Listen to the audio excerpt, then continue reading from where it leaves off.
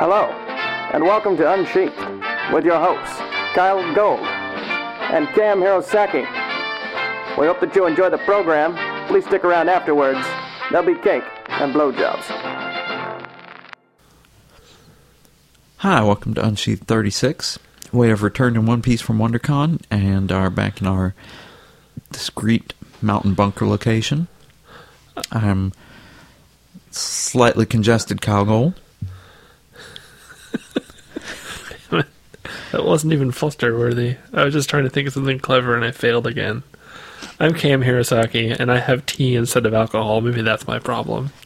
I think that could be. It's not as lubricating. I wouldn't say... Oh, it's got honey in it, so it's slippery and sticky. Honey's not slippery, honey.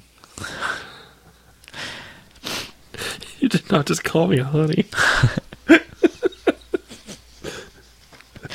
Ooh, girl. I have tea also, which is good, but I also have my Coke Zero. Because, you know, nothing makes you healthier than Coke Zero. It was originally conceived of as a health tonic. Well, Coca-Cola was. Not Coke Zero, Coca-Cola. Yeah, but also originally had cocaine in it, so... Well, hell, what's not going to make you feel better if cocaine doesn't do the trick, right? That's true. It'll make you keep buying it, at least. So, we had a fun time at WonderCon. We really enjoyed the hanging out there with all the incredible non-furry people. And thanks once again to Jaded Fox, who gratefully supplied most of the questions for the podcast, because a lot of people we asked to talk kind of ran away. Yeah, actually, I was pleased upon listening to the final cut of that episode that we lost most of our failed attempts to get questions from people who ran away when we stuck a microphone in their face. Yeah, Kit did a good job. K-Tech did a good job putting that together, so thanks also to him, as always. It's like, hi, random people. Do you want to talk to a gay, furry adult writing podcast? We didn't even say that. We just said, hey, would you like to ask us a question about writing? And they were like, yeah. It wasn't like we asked them to, service us or something. Anyway, Otter's all kind of flustered and distracted now, which was not my intention. It's got the 10-yard stare of... By the time... Yeah, now he's imagining a story at a convention where there's kind of like a booth and people lining up, and anyway. Which gets to an email we got that we're not going to read today, but... that was a teaser for y'all.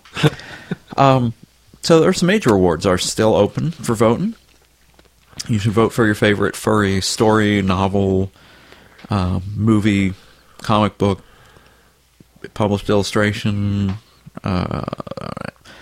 anthology of 10 erotic short stories based on the 10 Commandments, novel about a football player and his gay activist boyfriend. Just as an example. It's www.ursamajораwards.org. .org, yes. And I think there's a link on the front page so you can go vote. That's open till April 18th, which I believe is this coming Sunday. So yeah, by the time this episode drops, you can probably count on one paw how many days you have left to vote. So if you have one of regular paws and not one of those like Disney cartoon paws with 3 fingers.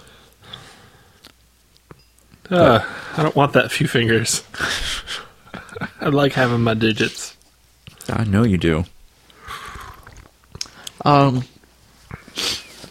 So, yeah, be sure and go vote on those, because, all joking aside, if you do vote for us, that's great. We really, really appreciate it. But it's really just more important for you to go out and vote for the stuff that you like, because it really means a lot to the artists, and that's how we writers get recognition in the furry fandom, because we can't sit in the dealer's room and sell sketches for $50 a pop. Yeah, true. And there's still no podcast category. No, but there might be next year. We're getting a lot of podcasts in the recommended list, and I keep telling people, write in and tell them you want a podcast category. They move slow, but they do move eventually. I mean, I think that the furry podcasting market is certainly, wide enough to warrant one. Oh yeah, there's like a dozen of furry podcasts out there. There was also, just real quick, there was also kind of an interesting thread on FA in the past couple weeks talking about the future of furry writing and how it could possibly be broken out into the mainstream. And, there was a lot of interest and back and forth on it. My opinion in general is the example that I kind of see furry fiction following most closely is cyberpunk, which in the mid-'80s had a big flowering kind of... Yeah. As opposed to our fiction, which has deflowering. But cyberpunk had like Neuromancer, which won a Hugo and Nebula Award. Yeah. And then cyberpunk became very hip for like 5-10 years. And a lot of people got stories published. They were cyberpunk anthologies. There were cyberpunk novels. Then eventually the Matrix Reloaded was made and the whole genre died. Yep. It was, the Matrix was sort of like the Showgirls to Elizabeth Berkley's career. What, I just wrecked my analogy, but you know what I mean. Yes, I do. But honestly, the interesting thing about cyberpunk is it's still around and people are still kind of aware of it, but it's not a big movement so much anymore. Because it feels so dated. Yeah. Because, like, real-world technology has so far eclipsed what a lot of the, tropes were supposed to embody. Well, you still can't, like, jack into the neural net into your skull, but... No, but people are pretty much connected to, internet sensations, like, almost 24 hours a day. People have it on their phone now, and, That's true. I do know people who can't seem to function without a phone in their paws. But I think... So I think the way that things will go, and I did say that I posted this on the forum, is I think it's just going to be one furry novel that's well written enough that it captures the attention of the mainstream, and, probably most of my work is not going to qualify for that because... Hell, apparently we can't even get a gay romantic comedy released over here. I was just going to say. Much less a gay, furry romantica novel. For those of you who don't know, there's a comedy called I Love You, Philip Morris, which stars Jim Carrey and Ewan McGregor, in which we'd never heard of until our good friend Foosball pointed out that it had been released in the UK, like, in March. And they still haven't really found an American distributor for it. And that's a shame. Yeah. Because they're both marketable people. They're both good actors. I mean... Well, and that was kind of the question posed in the article is, it's not like this is a couple of unknowns doing a gay romantic comedy. This is Jim Carrey. This is Ewan McGregor. I mean, it's Obi-Wan Kenobi and Ace Ventura. Oh, my God. Oh, you just ruined the movie and haven't even seen it. I mean, who wouldn't want to see that? Now I'm just imagining, like, Ewan McGregor doing his, like, deadpan Alec Guinness impression, but, like, saying, like, dirty gay sex dialogue. And, of course, as soon as I mentioned Ace Ventura, everybody thought about Jim Carrey talking out of his butt, so... Oh, my brain just melted. And with that. But anyway, yeah, I think the one thing that I am kind of optimistic about is that there's a lot more activity in the furry writing scene than there was even 5 years ago when actually it's about 6 years ago that I started writing novels. And there's a lot more activity, there's a lot more interest, as evidenced by the fact that we have people listening to this podcast, which I mean, listening to us just blabber on for half hour, 45 minutes is pretty cool. Yeah, one of the points I saw raised in that same thread was people were trying to split hairs between, well, are you talking about the future of furry writing or the future of furry publishing? And then by extension, is this a thing about marketing and trying to, expand, the sort of reader base? And honestly, I don't think that furry fiction is something that by itself is going to just sort of discover this reader base. And I don't think it's a bad thing that it's like that. I mean, I think that as it is, the people who want to read this sort of stuff are starting to read it. Yeah, I mean, And I mean, let's get our readership up in the furry fandom yeah, first, and then exactly. we can worry about the mainstream. I mean, like our biggest problem was that we couldn't get furries to read furry writing. Like, let's focus on that before we try to get regular people to. And that's happening a lot more now too, which is very cool. Yeah. Yeah, the other thing, kind of, I think where my name came up a few times is there's sort of a general sensation of, well, of course, all the sex writing is popular, but we need to get people to read, real good writing. And I think, the people kind of seem to indicate that, or they seem to believe that was a problem with the fandom. And as I pointed out in a private letter, that's a problem with humanity. Yeah. I mean, there's a reason that, Danielle Steele is outsold, I don't know, pick an author you love, Ted Chiang, who's a brilliant science fiction writer who's released 2 anthologies, or an anthology and a novel. And there's a reason that, trashy romances are on the bestseller list all the time. There's a reason that, I'm a fan of the young adult paranormal stuff, Cassie Clare and all that, but a lot of the books are not all that deep, and they're not all that interesting, and they're basically sort of like Titanic with vampires. Yeah. Look at Twilight. Exactly. The reason the Twilight books are bestsellers, and I haven't read them, so again, I don't want to comment on them, but, I think there's kind of this illusion that if we can only get out in the mainstream there, they would appreciate good writing. And, the colleges of this country and all over the world are thick with graduate students in creative writing who believe that if they can only get people to appreciate good writing, they'll be rich and famous. And, everyone wants to write the next Ulysses. But, that's a whole different problem, actually. So, I don't know. And of course, I'm, speaking from kind of a biased position because I write stuff that is popular. So, well, I mean, again, if you want to talk about, if you make something sexual, people are immediately just going to go for that. I will direct you once again to Showgirls with Elizabeth Berkley. Yeah. I would not have thought when we started doing this podcast that before we got through 50 episodes, we would do a podcast where we had 2 references to Showgirls. So, well done. I think that's the most anyone's mentioned Showgirls. I've so far managed to avoid watching it myself, but yeah, I'm very fortunate, and I certainly did not start out to write things that were popular, and I think, people who were not around on the scene 5-6 years ago, I've mentioned this a few times, but, when we published Vol, Soulful was taking a chance on me. There was not a market for gay adult novels at that point. So, I just kind of try to improve my writing as much as I can. Shadow of the Father has very little sex in it. Not the next novel that's going to be released, but the next one I plan to write has very little in it, may actually have no sex in it. Yeah. Waterways didn't have a whole lot either. So it seems like it's just about every other book. You go through phases like the tides. Yeah. Bridges has a lot of sex in it, though. High tide, low tide.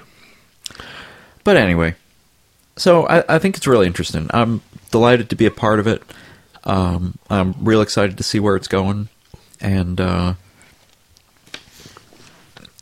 we're still going to be here talking about our furry writing and blowjobs as long as people will listen to us. So, and speaking of adult furry fiction and novel markets and whatnot, I am sort of technically writing a novel now. At least according to some arbitrary definitions. Congratulations. And I hesitate to speak of a market for it because I honestly don't know what I'm going to do with it yet.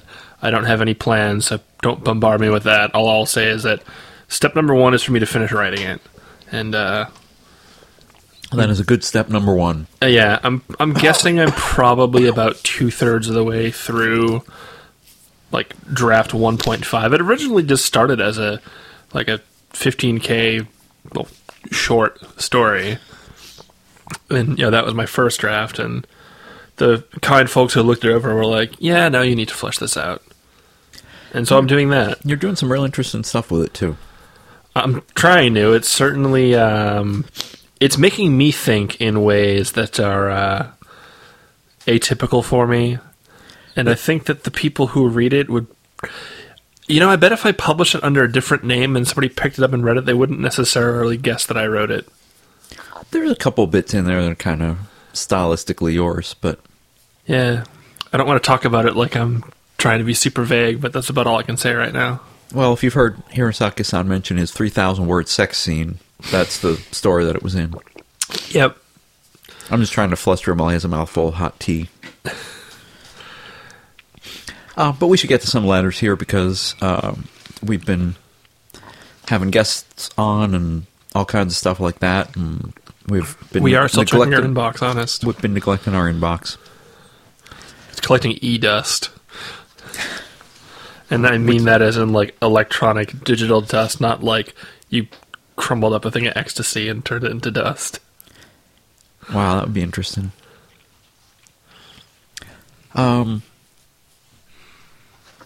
I can read the first one. So we have, Dear Kyle Gold and Kame Hirosaki, I am mostly a poet, but on occasion I do like to write. It sounds like there's a joke in there waiting to be made. Like, I don't write, I'm just a poet. I know many people stress that you write all the time. If I've listened to some of the Unsheath episodes and I'm still working on them, but from what I've heard so far, you would encourage newer authors to write more. I do not write very often. I only have a handful of stories, and currently, while I have worked on some things as of late, I have not put anything out in months. I have the time lying around, so that's not the issue. The issue is this. I like to write good stories, but there's a big difference between an okay story and a good one. I'm occasionally in the mood to write a good story, and when I am, I can actually write a good story. If I sort of want to write a story, you get an average one. Flat, normal, standard. I've written 2, maybe 3 good stories. Reversing the Roles, which I'm guessing is a story title of his, actually got attention from some of the bigger names in the fandom, even though, ironically, the other story that I had up at the same time was my first real erotic story, and it still managed to get more views on Yifstar. I think he means that the non-erotic story was getting more views on Yifstar? Or I'm not quite sure what he means there, actually. I like the feeling of knowing that I have a good, complete story with real words, real dialogue, and real passion. The problem is I can't do it on a dime, and sometimes it turns out badly if I try. I once scrapped an entire story because I knew it was worth so much more, and that I had screwed it up so terribly because I forced myself to write. But I suppose I should get to my actual question. Is it better to write okay stories that are not my best, or to sit on things and only write when you really feel the literary juices flowing? Sincerely, Zarin Isune. Well, interestingly enough, just today, there was a post on an agent's blog that I follow about the secret of writing, or one of the secrets of writing, and he said, speaking of people who can't function without the phone in their paw, he said that the secret of writing is what one author calls BIC, but in chair. He says, people all talk about the inspiration hitting, and there's no novel has ever been written purely from bursts of inspiration. If authors waited for their bursts of inspiration, novels would take 100 years to write. You have to have discipline. Yeah. You have to sit down and get your butt in the chair and write. Yeah. And he said there's lots of variations on it. It's like, it's a nice day outside, but I have to write. There's a video game I want to play, but I have to write. Yeah. Treat it like a job in a way. I think that in some sense he's sort of overthinking things here when he says, you can write a good story or you can write an okay one, and should you write when you're not going to be writing a good story? Don't think of it like that. I mean, when you're sitting down to write, you should always strive to do your best job that you can with it. Well, but I know what he means, because, we've all had that flash of inspiration where we're like, this is a cool story, and we know how to write it, and you're driven to push all the way through it. And what he's saying is, sometimes if he's just got sort of part of an idea, or if it's not inspiring him and he writes it, it just comes out kind of flat. And what I would say is, you need to train yourself to go through an editing process to turn that flat story into a good story. Yeah.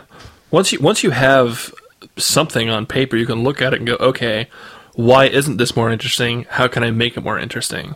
And if you haven't gone through the step of at least getting something on paper, it's going to be almost impossible to refine something into an idea when it's just this nebulous thing that doesn't exist yet. Right.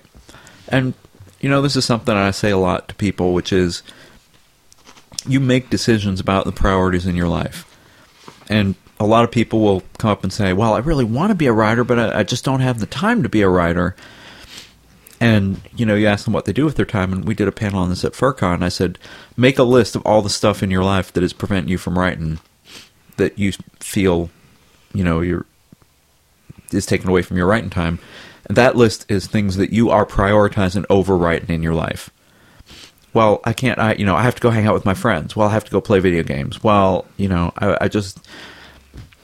I'm too tired. I can't spare the time. I can't get up early enough in the morning, and then I come home from work and I have to make dinner, and then I'm too tired to do it. Then, TV shows are on and whatnot. Everybody has a life. More or less. But,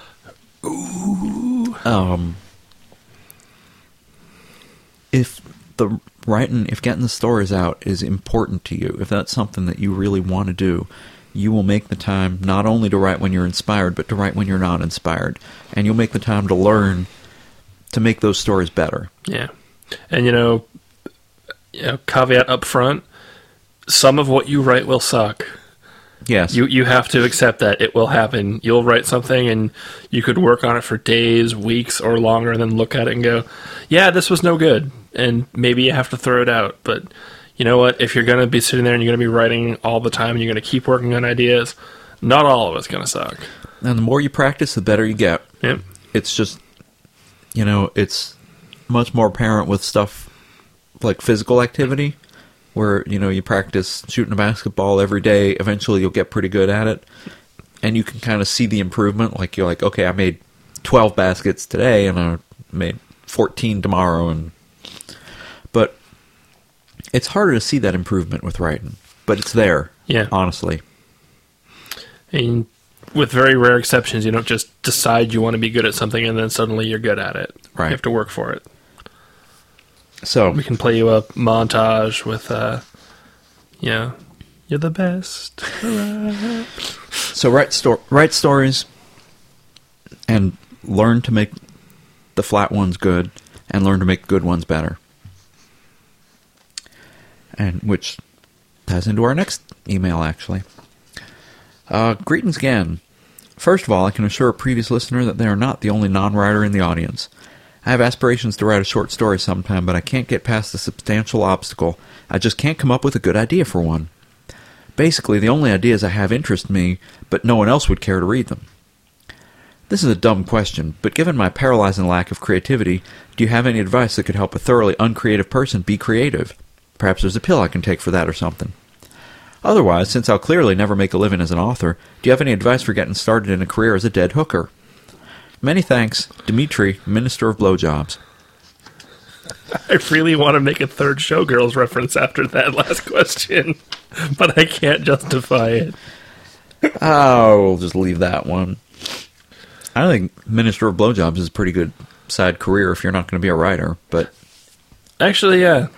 Although, in speaking of things that give Kaz a run for his money, on Twitter, it was Marcus Noble was talking about how, every Friday I go and get my Slurpee. And I commented, I'm like, out of context, that sounds, really playfully naughty. It does, actually. I kind of like that. I thought you'd appreciate it. Although it does make me wonder if, Minister of Blowjobs is just... a guy behind a desk, and if there's a substandard blowjob, he has to write it up and report it to the authorities. Have a rubber stamp. Exactly. Well, again, a couple things here. I mean, sit down and force yourself to write, and it's going to be bad. What's the comic guy's name? Barry Windsor Smith. There's a famous saying: everyone has 10,000 bad drawings in them. Well, everybody has a bunch of bad stories in them. Some of mine are online. Hirosaki-san and I have both written a bunch of stories that no one's ever going to see. So, sit down and write them out. Don't get obsessed with the fact that maybe no one else is going to be interested in your ideas. Like I said, when I said Vault Sofa Wolf, I was basically like, it's a romance with a gay fox, and there's explicit sex in it, and I kind of like it. What do you guys think? And they thought they could sell it, and lo and behold, we had no idea. Yeah, I mean, I had a few stories online, but we thought maybe 30, 40 people might like it. So yeah, I mean, when you're saying like nobody's gonna like this idea but me, like, well, how do you know that if you don't put it out there? Oh, exactly. Especially in the furry fandom. I mean, if you're passionate about an idea, chances are there's someone else out there who's passionate about it too. I mean, there's what's the Notcast thing? Pedobestia necrophiles or something? Oh, Pyropeta necrobestiality. Yeah. Wow. Why do I know that? I don't know, but I knew you would. Thank you, the good folks at Notcast. We haven't given a shout out to them in a while. Thank you. But yeah, I mean, unless the story... Oh, sorry. I was just going to say, I miss Saverin's voice reading my stories. Oh, I bet you do. But no, getting back to this real quick, unless the story the idea that you have is really nothing more than gratuitous wish fulfillment, then, okay, write that story and then never show anyone. That one you can just get out of your system. And well, that one you get out of your system and you post it to Yifstar. Or, I'm sorry, So Furry. But yeah, I mean, those stories, there's a place for just about everything you can write. I'm sorry, I cut you off. Oh no, when I meant gratuitous wish fulfillment, I meant like solely on the part of the author. Right. Sort of author injection into the story. Yeah, just like, look at how awesome I am, which, you're probably the only person who's going to appreciate that story. So, I mean...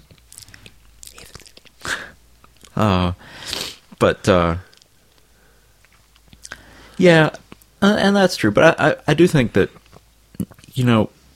especially in fandom fiction, there's a place for just about everything. And you can write a little wish fulfillment story and just post it up there. And, if it's like fetish based, that's going to attract attention. I mean, look at some of the top stories on So Furry. It's all someone's into it. Yeah. Well, that's all I'll say. Was it the second most popular story on there was like cub incest or something? I believe it was non-consensual cub incest. I don't remember what other tags were on there. It is outside my interest purview. Yeah. I think it doesn't actually show up on my account anymore. But anyway, not to disparage it. I'm sure it's a fine story. It has a lot of popularity, so it's moved some people. But yeah, that's the big thing, is just don't worry about who's going to read it. Don't worry about who else is going to like it. If you're passionate about it, sit down and write it. The only other thing I was going to say is, you call yourself a very uncreative person, but if you have story ideas, you're not uncreative. Yeah. It's just maybe writing might not be the right way for you to express those ideas. You could do a comic script. You could do it's not easy to learn to draw by any means, but you could also draw characters. You could rap music. You could role play online. Yeah. I mean, that's creative. It's not something you can kind of take around and show people, but there are people that are say like we're furries. We just make stuff up all the time. That's what we do. Yeah, pretty much. It's our raison d'etre. All right, why don't you go on? Because I think we're. Hello, Cam and Kyle. I was so upset when I realized I had missed your first listener challenge on air. Hopefully, I'll be able to catch the next one. I had a question to you about Dusty Projects. I have a story idea that has followed me in one form or another since I started writing years and years ago. like the shark in Jaws 4. And I finally started to put it in a form that I thought I was happy with. It was a story that was mostly action-adventure with a subplot of romance. As I wrote, though, I realized more and more that I really cared much more about the romance, and the action-adventure plot had become dull and uninteresting to me. I am more than happy to scrap the part I don't like to make way for more romance, but in doing so I realized that my entire backstory for the main character would no longer work, and I'm struggling to make corrections that would allow me to keep the parts of the story I've written that I like, while weeding out the dull parts. And I'm getting tangled up in plot gaps and unanswered questions. I was wondering if you had any similar experience of scrapped then unscrapped projects, and if so, how did you dig yourself out? Hope to hear from you, loyal listener TJ Fulf. Hi, TJ. So, one of the things here is, there's two things that stand out about this. Is that one, okay, you've written something, and then you realize that something else about it interests you more, and you're like, okay, well, how do I get rid of this stuff? And he says, okay, like, if I don't have this, the backstory for the characters doesn't make sense. So, okay, I would say don't get rid of that part of the story, but de-emphasize it. You can, you don't need to write big, long, detailed scenes about what's going on. Still cover those bases, but just don't make that the focus of what the story's about. And also, just kind of as a note, you should not be writing your entire backstory for the main characters into your story. Yeah. But I mean, I think what he was saying, if I pull basically to change the plot. I'm just saying that as a precautionary note. When he's saying, okay, but when I pull this out, then the other stuff doesn't work, and I want to be able to keep those parts. Right. I'm not sure if he means that, I don't want to have to rewrite those parts at all. I mean, whenever you change something, you're going to have to go back, and even the stuff you're going to keep, you're going to have to tweak it and re-edit it and revise it, just in general. So, I mean, that's one of those suck it up and deal type things. Yeah, I mean, I would just say finish up and then go back and edit. I mean, yeah. All of my books ended up being about different things than I thought they were when I started out. So I just had to finish the manuscript, and if you try going back and revising before you're done the manuscript, you're going to get stuck in an endless loop because you're going to revise early on, and then you're going to get a little bit further and things are going to change again. You're going to have to go back and revise. Yeah, your focus is going to keep changing. Your priorities are going to keep changing. Your narrative thrust is going to keep changing, and you're never going to be done. Yeah, you have to keep your narrative thrust even and steady. Build up a nice narrative thrust rhythm. I knew there was a reason I liked you as my co-host. Not just because I look good with a microphone near my muzzle. And your pretty sexy hat that we were talking about last week. I know. I answered the question, why do I wear the hat? Because it makes me look good. Because it's awesome. I don't know if that qualifies as experience with scrapped and unscrapped projects, but yeah, anytime I write a long story, invariably it changes in between starting it and finishing it, and I have to go back and what happens is you go back and you start reading the early sections with a better understanding of what the whole story is about, and then you see the rough edges and you smooth them out. Yeah, I mean that's how you do it. That's how you take something and like I said, it's like you're the one telling the story, but there are parts where you don't necessarily know the story you're telling until it's already over. Right. That's not the same thing as make it up as you go along. Not quite. All right, last two I think are kind of quick, so I think we can, ironically, we can rush through them. Alrighty. Now you guys know me, and Kyle, you may especially be aware of my writing speed. It's my crutch. I suck at writing well quickly. As a matter of fact, I'm still surprised that I managed to turn out a half-decent story for the X Anthology during the course of a month. So my question is, do you have any strategies for writing faster? That was from Pyro, and the side benefit of not answering questions promptly is that sometimes they answer themselves. So recently he wrote us again and said, Dear writers of the Fox and Otter Persuasion, I've had an epiphany of sorts. Earlier I sent you a question asking how one could write faster. Today, I found myself playing a game when my computer, perhaps fortuitously, decided that it was time to turn off, and did so. I've had that happen, and I hate it. Yeah. It was then that I realized the hour and change that I'd been playing the game could be spent doing other more productive things, namely writing. And to think that I'm about done with a story for a contest that I probably wouldn't be happy with entering as it required 2,500 words within a 2-week time frame. I could have finished the story.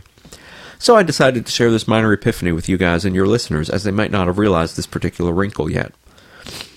Also, don't think that I've forgotten about the second challenge you guys have thrown down to me. Think I can't do it? Well, ha! I took your androgynous robot fox and I made something that got Hirosaki-san to squirm in utter delight. That's not too hard. Kyle does it all the time. He's a very squirmy otter. Perhaps I might strike gold a second time, but in the meantime, I want you guys to keep tabs on me. I am officially calling myself out on your podcast, and if I don't finish the story within 3 weeks of this letter being read, or at least 2,000 words, then you guys, I don't know, think of something. Witty regards, Pyro. We like Pyro. I was going to say, we'll revoke his androgynous robot fox privileges. No, I don't know. We'll think about something. I'll force him to contribute to another anthology, maybe. Oh. That would require you to edit another anthology. Yeah, I know. That's the downside. Yeah, so again, that's basically just the same thing we were talking about, which is... I don't know if there's a trick to writing faster while you're actually writing, but, I mean, my trick is be thinking about the stories in odd moments when you're not at the computer, and then when you do get to sit down, it's much more in your head, as opposed to having to make it up while you're sitting at the computer. Yeah, I mean, otherwise that blank screen is going to be super intimidating. Right. But yeah, just, I mean, I play little card games. One of my tricks is to try to play... I need to play games as a break every now and then from writing, so I try to play games that have really short turns so that I can say, all right, I'm going to play one turn, 30 seconds, and then I'll go back to the writing. As opposed to, like, Free Cell, where you can stare at it for minutes trying to find a move. Oh, yeah, you have to have strategy and stuff with Free Cell. Yeah. But we'll look forward to your story, Pyro. We very much like the last one, so yeah, this one should be fun. Made me squirm in uttery delight. I always like doing that. Yes, you do. You do it on the podcast just about every time. And then, we intend to close out. So, hello, writers of the furry kind. This is Running Cat, your Eastern Washington listener and ever-loving advice taker. I was one of the few who had heard of you guys at Rainforest 09. Yes, remember you being there? Yep, thank you. So anyway, I wanted to ask you a question and make a comment about the script challenge. First, the question with some background. I decided to take a second look at a story I began writing some years ago. I was still in college, and that was over 11 years ago now. I did all my writing in longhand on LegalPad, as that was the easiest way for me to always have something to write on. Ooh, I admire your dedication and the state your wrist must be in. I wrote over 1,000 pages when the story began to get tiresome, so I put it aside for a while. Then I rediscovered it some years later and decided to copy it into my computer as I began to get worried of what might happen to the original manuscript. Around 580 pages, handwritten pages that is, having been typed, I once again got tired and began doing my Sarah and Dorothy cases. He mentions, Kyle, he gave a printed copy of him at Rainforest. Then about a week or so ago, I was cleaning my office and found the printed copy of the typed-up part of the story and began wondering how many words is in it so far. So to make a long story short, I know, too late, I found the file and what I had typed in is 112,706 words, and that is only half or so of the transcribed manuscript, which is only 3/4 written. So I'm wondering, could this story possibly be way too long? If it isn't sort of going on to a second draft, I would also like to finish the story someday, as I wrote the ending and just have to get the middle 3/4 done. And then he adds, as to the script writing, I have some software that's called Final Draft that makes writing scripts a whole lot easier. I had hoped to turn in one of my stories into a script and create a Radio Furry podcast show with them using the software. Any script writing has a whole lot of rules, and this software makes it easier to create any such projects. Anyway, I love the show. I'm learning a lot, and I hope to see you both again at Rainforest this year. I will even supply a bottle of wine if need be. Running Cat, whose bowler name is Zip Cat. So, yeah, I was going to say, I wondered if he gave himself that name, because Biop told us in no uncertain terms that you can't give yourself a baller name. No, that's a bowler name. Oh, a bowler name. Bowler name. Gotcha. Bowler name. You can give yourself your bowler name. That's true. So I got out my calculator here because I'm trying to do some math and I couldn't do it in my head. So half of the manuscript that is only 3/4 written was 112,000 words. So 3/8 of his manuscript was 112,000 words. So, let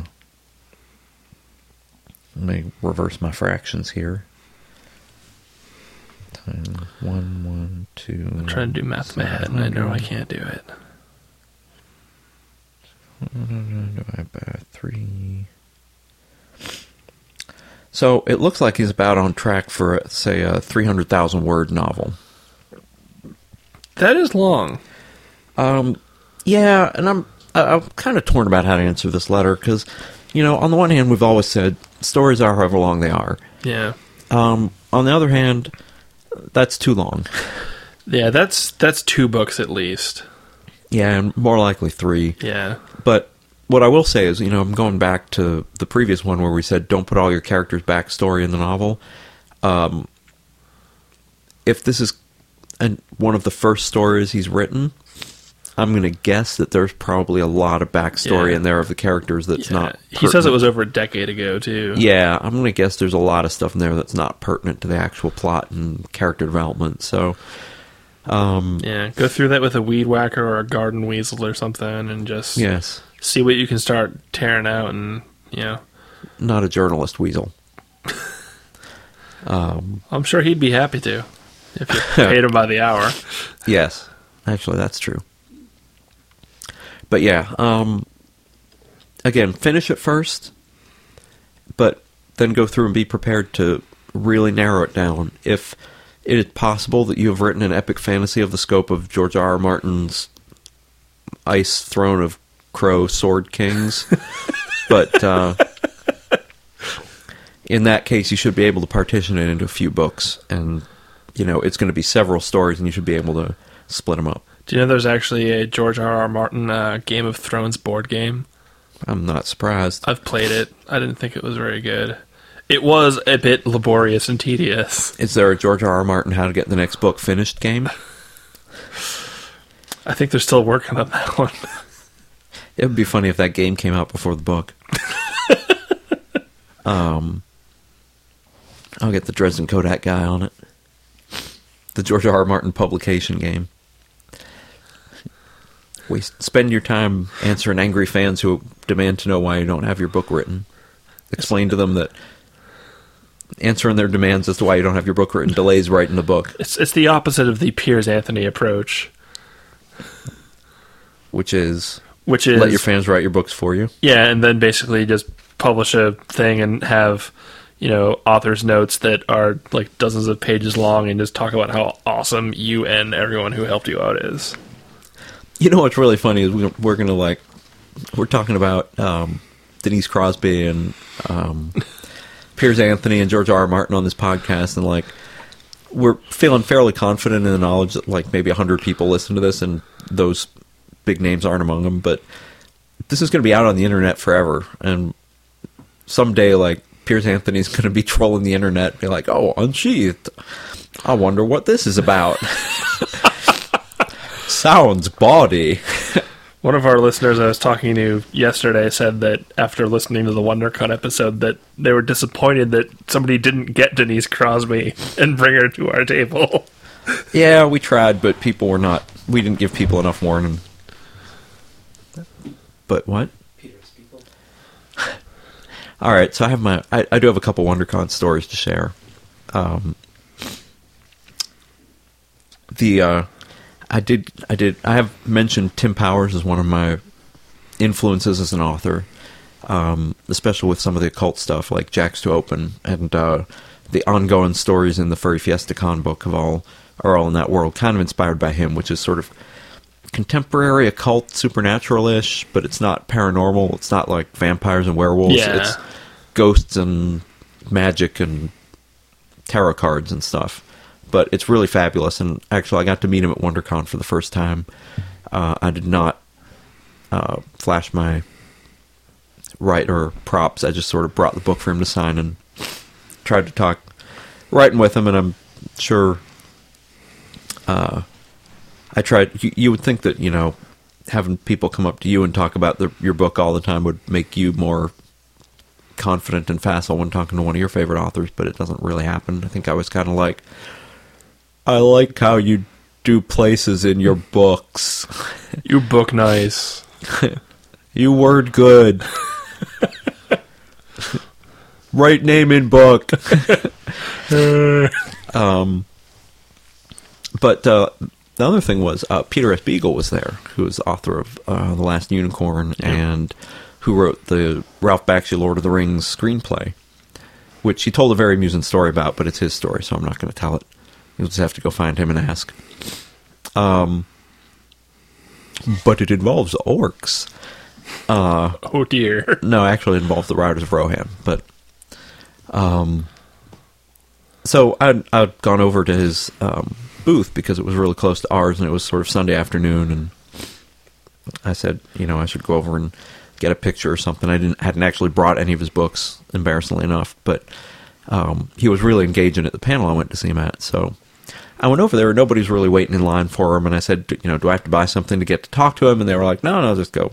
So I went up and started talking to him about the panel, said, I'd seen him on the panel, and we talked a little bit about the movie business, and we talked about foxes, and he has a story about a wild fox, which was an amazing story.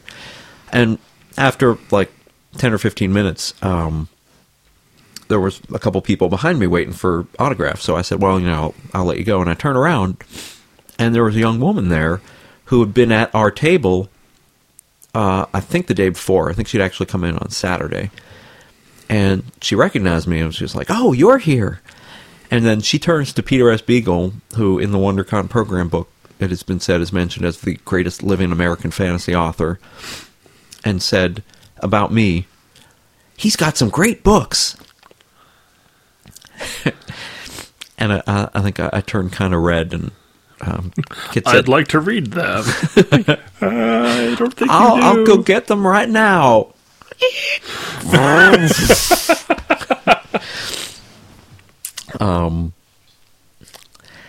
But yeah, my tail was kind of wagging when I came back to the booth. Kit said it wagged for quite a while afterwards, and we had a fun little discussion on Twitter about which of my books Peter S. Beagle would like best. I think Jacoby said, pick your most depressing book and give it to him. But I did grab a copy of the New Fables that has my story in it from So Full Press, and I gave it to Tim Powers. So, oh, yeah. That's pretty cool. He probably won't read it, but that's all right. One of these days, someone will be like, they'll have a copy of New Fables that I gave them, or a copy of one of my books or something, and they'll be stuck on an airplane, and they'll be like, I have nothing to read, and the bookstore's closed. Oh, let's pick up this book that this creepy guy gave me, and we'll see how terrible it is. Then, Then he'll send me an email saying, never talk to me again. Oh, no. That's not how the story goes. You told a bad story, Kyle. No, it probably goes, I'll read in the paper, like, author says eyes burned out, can never read again. Oh, God. Furry fandom ruined my creativity. Now all I picture is gay naked foxes. That's not a fate worse than death. Not for us. Oh. On that mildly disturbing note, though. Yeah, we should, well, we will tell y'all to write us at unsheathedpodcast@gmail.com. We do not have any appearances coming up, although I've been sort of kicking around the idea of maybe doing a live show sometime in the Bay Area, just, on our home turf, because I think there's enough people around here who've said they wouldn't mind sitting in on a podcast once in a while. Yeah. So I'm interested to see how it goes. Maybe we could find some venue that would allow us, or, just pack our secret mountain bunker with people. But But we'll figure some stuff out about that. Unsheathedpodcast@gmail.com. Unsheathed on FA. I'm Kyle Gold on Twitter. Kyle Gold on LiveJournal. Kyle on FA. Yep. Cam Hirosaki, likewise. Sometimes with an underscore. Yeah, but people can figure it out. Yeah. And I think that's it. Remember, butt in chair. Yes, and tail over butt. I don't know what that was supposed to mean. I think it means butt in, not like butt on wolf in chair. I think I've seen a picture like that. I think I've seen many. All right. Good night and happy writing. I promise to be more healthy and less sniffly next time we record. All right. Cheers.